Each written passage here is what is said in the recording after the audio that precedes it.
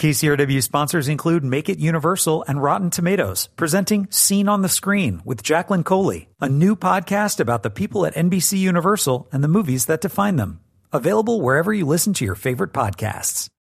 I'm Joe Morgenstern, the film critic of the Wall Street Journal. Blades of Glory is blissfully silly, triumphantly tasteless, and improbably hilarious. Will Ferrell and John Heder played champion figure skaters, rival champions, who joined forces to become the first male pair in the sport's history. Ferrell's Chaz Michaels is frowsily macho, and Eder's Jimmy McElroy is ethereally fey. And though the plot twists that unite them are ingenious, the genius of the production lies in how its performers play their ludicrous roles with fervent seriousness. The movie was directed by Will Speck and Josh Gordon from a script credited to 5 writers. This is Ferrell's second comic coup in as many movies. Chaz is right up there with Ricky Bobby from Talladega Nights. But something of the same goes for John Heder, who would have guessed that the winsome nerd of Napoleon Dynamite would morph into the bespangled ice queen of Blades of Glory. To borrow one of Chaz's malapropisms, the whole thing is mind-boggling and belly-boggling.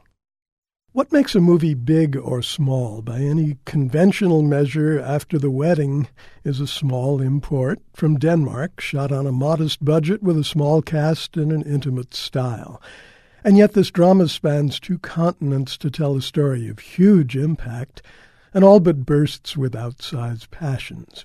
The story starts in Bombay with Jacob, the Danish director of an impoverished orphanage. He's played by Mads Mikkelsen.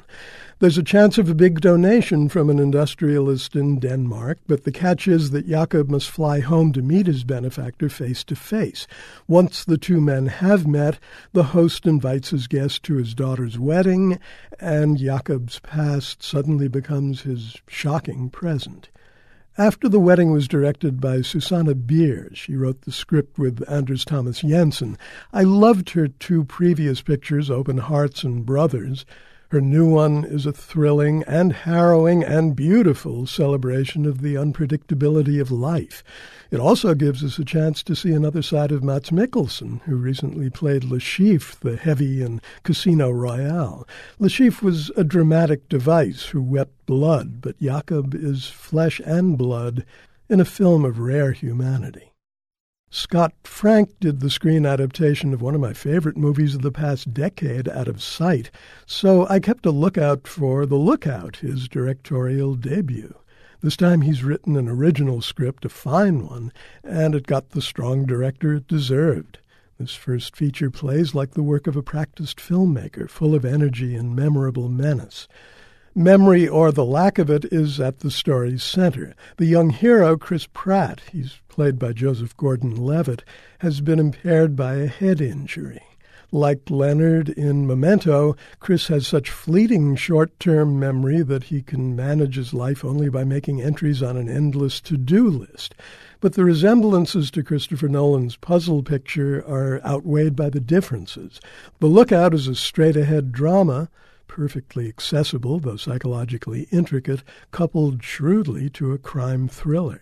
And Joseph Gordon-Levitt makes Chris painfully and touchingly vulnerable. He seems to be thinking his way through every moment of every hour as he struggles to sort out right and wrong and solve the mysteries of his fragile identity. We saw what Gordon-Levitt could do in such films as Mysterious Skin and Brick, and in the TV sitcom Third Rock from the Sun. But this performance is something else. It's unforgettable. I'm Joe Morgenstern, the film critic of the Wall Street Journal, back on KCRW next week with more reviews.